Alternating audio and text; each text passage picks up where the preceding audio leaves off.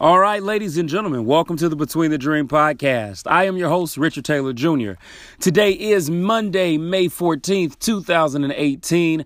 I hope and pray you all had a great weekend. If this is your first time tuning in, thank you so much for tuning in to the Between the Dream podcast. Would love to have you on full time. With that being said, make sure that you subscribe and join the Dream Team on whatever platform that you might be listening on. For those of you all that are returning, thank you so much. I definitely appreciate you for taking the time to be back with me on today. Before we get started, you know that I gotta let you know that the Between the Dream podcast is sponsored by Fibersole. Fibersole is a shop for Christian streetwear that balances the latest styles and life-giving scripture. With Fibersole apparel, you'll always speak life. And right now, you can get 15% off of your first order using code Taylor15 at Fibersole.com. Listen, I want to go ahead and jump into this podcast. So as you know, this is part 2 of a conversation that we started from Friday's podcast on relationships and mental health. Today, I'm taking a different approach, though. I'm not going to be talking about causing or being the benefactor that starts to lead to mental health issues. Today, I want to address those of us who take the time to commit to being with people who struggle with mental health issues, and then also those who might be struggling with mental health issues and decide to get into a relationship. A few quick points that I want to give you, and I'm going to get out of your way. I think that this is so important, though.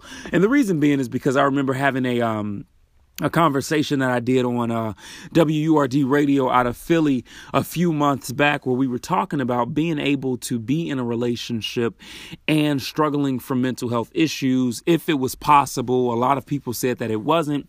But of course, me being the rambunctious person that I am, I always go against the grain. And I said that is not true. I definitely believe that we can be in relationships, whether, dating or even us getting married and being in a successful relationship or marriage while dealing with mental health issues, right? It doesn't make you some kind of leper. It doesn't make you a person who doesn't deserve it. That's not the case. And I know many times it's very easy to feel like that. So I wanted to kind of debunk that today and go ahead and jump into this. How can we be successful when we talk about being in relationships where one or the other is dealing with mental issues or emotional issues that lead to mental health issues, right? A very important conversation. 3 things that I think stick out more than anything when it comes to this topic. We've got to be able to first and foremost have understanding, patience, and kindness. Now, what I'm going to do is break each of these down individually, but I'm going to break them down by talking about 2 levels of responsibility that we have got to focus on in this capacity. The first level of responsibility comes from the person who decides to commit themselves to someone that they know struggles with mental and emotional issues.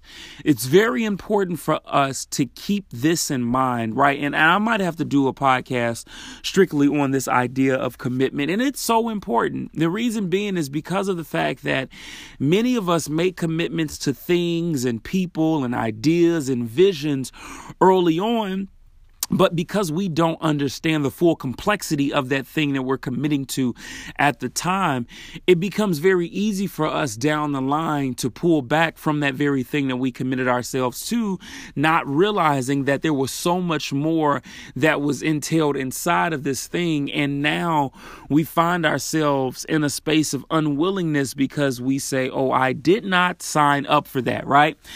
And I want to help you all.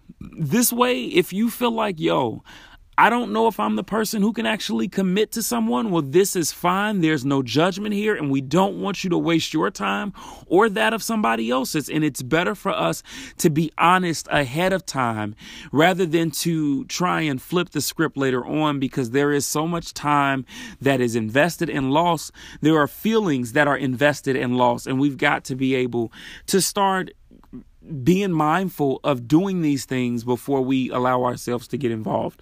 So the first level of commitment comes from that of the person who decides that they're going to take the chance and the opportunity to be with someone that they know has whatever mental health issue it is, right?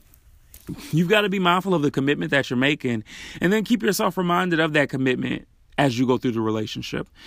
Specifically, though, committed to the person through a form of love, through a form of care and concern. And the reason why I say this is because I've seen many of relationships where you talk about one person or the other who struggles mentally and emotionally. And unfortunately, the person who is committed to that individual has gotten into a position where they start taking the very things that their partner has been vulnerable with them about, the things that they have shared when it comes to their struggles, maybe their triggers or whatever the case might be, and they now throw them back in that person's face, and they use it against them. They try and manipulate them with it. They try and control the relationship with it. You think that just because the person that struggles with this, that you've committed yourself to, deals with this, that it's okay for you to do this to them, and it's not. Right? We've got to start correcting these wrong behaviors that we have fallen into. It's not okay for us to take the very struggle of somebody that we say we love and that we care about and that we would do anything for, and then turn around and use it against them, to hurt them with it. I had a conversation with a guy one day about this, and I asked him, because he was honest about it and he saw nothing wrong with it. And I asked him, I was like, would you allow somebody else outside to take the person that you're with and take their vulnerability, their struggles, their battle with depression, their battle with suicide, their battle with anxiety or bipolar disorder, and use that in an argument or blame them for it or do whatever? And they said, no, I would be so upset, because what would make them think that they have the right to do that? And I flipped the script and asked them, well, what makes you think that you have the right? Because the person that is doing it is someone that doesn't know them, that doesn't care for your partner or your spouse, but you do. You are the person who's committed to them. You are the person who said that you love them. You're the person that's vowed to protect them. So what gives you the right as the individual who protects them to become the very thing that they need to be protected from? And it was an aha moment, and things have gotten so much better for him and his girlfriend. They're actually on their way to getting married. And this is why I say I do believe that it's very possible, right? But it takes a level of understanding. It takes a level of kindness, definitely. And it takes a level of patience. We have to understand that as we commit to people who deal with mental and emotional issues, that we have to be patient with them. It is not our job to change them. And it is not our job to force the change when we think and deem that it should be time to change. We've got to be patient and understanding that through our acts of love and service, that things can actually happen at an exponential rate, which is great. But at the same time, guys, we can't allow our bullheadedness to pull us away from the patience that we have to exude. And remember, the patience isn't just for the person that you're with. It's for you, because you don't come into a relationship as a perfect being. You don't come into a relationship as somebody who's got it all together. You might think in your mind that you do. Many of us do, right? We come into these spaces and we think, oh, I'm the end all be all. I'm God's greatest gift to women. I'm God's greatest gift to men, whatever the case might be. And the reality is that that's how we see ourselves. But the truth is that we are flawed human beings. We are individuals who will make mistakes. We are imperfect people. So we don't come into this thing perfect. Our patience is not the best. We might be good at being patient, but guess what? There's always room for growth and improvement. And so we've got to be mindful of that. The second level of responsibility comes from the person who struggles with mental and emotional issues and makes a commitment to be with somebody. You've got to understand also what it is you are walking into. And the reason why this is important is because, yes, while there are individuals who struggle with mental and emotional issues, there is also this level of responsibility that comes with the willingness to continue to grow and to learn to get better. It is not our job to identify our mental illnesses. It is not our job to identify our mental and emotional struggles, but then do nothing about it. It's not our job it's not enough to say that we know, but then do nothing to combat it or to grow from it. And many times, unfortunately, when we get into relationships, a lot of times because of complacency or dependency, it's very easy to put so much into that person and allow them to predicate how and when you have outbreaks or when you have triggered moments. And this is why it's so important in relationships of all types to make sure that the investment and the self-development doesn't stop just because you get with a great person. There's a responsibility that comes, and there's a willingness, I should say, in this responsibility that comes of us being mindful and us being active in our investment to make sure that we aren't cheating ourselves out of our growth. It's not enough for us to address our problem, but do nothing about the problem that we address. It's not enough for us to address it and then just allow it to continue to sit in our heart and in our mind and sit as if it's okay. Our life is called to something so much greater than that. And so we've got to be consistent in seeking out the help, whether that is therapy or counseling, the self-development and the self-care that you do, whatever it is that has helped you to become better, you have to remain consistent in that, even as you go throughout the relationship, because understand that times will change and things will change as the relationship grows. And with that change, you want to make sure that you can adapt. And you want to make sure that you can adapt without feeling like you're lost in the sauce, or that you're lost and don't know what to do or where to go, because you do. But it comes through your self-investment. It comes to you. It comes through you taking the time to make sure that you are constantly in a good space mentally and emotionally. And the good space usually comes from the things that we do to make better. It comes from combating the issue. Now, I'm not saying that you've got to be perfect, because you're not. You won't be. None of us will. However, we can function in excellence when it comes to, remember what I said on the podcast last week, both of them, doing the small things right. When we can do the small things right, guys, there's so much growth that comes from it. Usually the big problems that we face in life come from small instances that tend to grow. So once we can learn that we can look, if the small things can cause big problems, then of course the small investments can cause a positive change, and a dramatic positive change at that, right? So we've got to be committed to our personal growth, and we've got to be committed to continuously seeking out help and combating our struggles. We've got to be committed and consistent in this fight that says, I will not succumb to the diagnosis. I will not succumb to the words that people have said about me, to the negative actions that people have done to me or towards me. I will not allow the hurt that has tried to penetrate my heart to become a part of me, and me now put that on someone else. There's consistency that has to take place in the space of responsibility between the individual who struggles with the mental health issues and the person who also commits to them.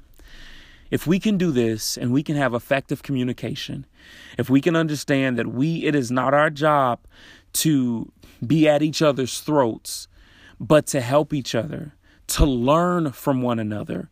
And when I say learn, remember what I said, it's not hearing to respond. It's literally listening to sometimes just say nothing. It's listening to have a deeper understanding of the person that we've decided to be with. And when we can do this, I guarantee you there is so much growth and development. There are so many happy days ahead of you. It's your responsibility as the individual who commits to the person that struggles to protect and not to persecute, not to bring them down because you know their deepest, darkest secrets. If you have found yourself in this place, I'm not going to judge you, but I will let you know that this is not your rightful place. This is not your calling, and that's not your purpose in your life or in any of your relationships. It's not your job to bring somebody's hell full circle in their life. They've already struggled enough, and they're already struggling enough, and you don't want to be added weight, dead weight to the person that you say that you love and care about. So guys, we've got to make sure that we are communicating. We've got to make sure that we are talking in love, responding in love, listening and hearing in love. What is the struggle? How can I help? How can I be here for you? What can I do? Right? And then how can I be better? What areas like self-development and being able to address some of our own issues is great. It's so helpful. And us being mindful of what it is that we aren't doing right and some of our own downfalls and flaws can help for such a greater relationship to come. And prayerfully, that leads to marriage and kids. And guess what? You can still have a successful life. You can still do all of these things. You can still be productive. You can still be a great parent. You can still be a great, you can do all of those things. And guess what? As you're doing it, you can overcome your battle. You can overcome those struggles because you are so much more than that diagnosis. You are so much more than what they said you would ever be. And there is so much more for your life than where you are right now. This is just a blip in the road. This is just a moment in time. But understand that there are so many greater moments ahead. So my prayer is that as we go through these relationships, that we're mindful of the person that we're with, that we take the time to understand, that we take the time to be kind, and that we take the time to always practice patience. And even when we don't get it right, don't beat yourself up. Get back up, try again, and learn what you need to learn in the modes of consistency, in the modes of love, and in the space of transformation and healing. You're not losing in life, guys. You're not failing. You're simply between the dream. Don't forget that the month of May is Mental Health Awareness Month, and this entire month we are dedicating the Between the Dream podcast to issues, conversations, and topics focused around mental health. I want to continue to help you all. So if you got questions, make sure that you ask. I want to bring this in a way that is super understandable and very easygoing, right? We don't need to get into the technicalities, but let's just talk life. Where are we and how can we move forward? Don't forget that you can get copies of my third book, Love Between My Scars, on sale all month from my website, richardtaylorjr.com, $10. That includes shipping. Guys, and don't forget to make sure you follow me and subscribe. Instagram, Richard.TaylorJr. Facebook, Richard L. Taylor Jr. And Twitter is @TrulyTaylorMade. Until next time, peace.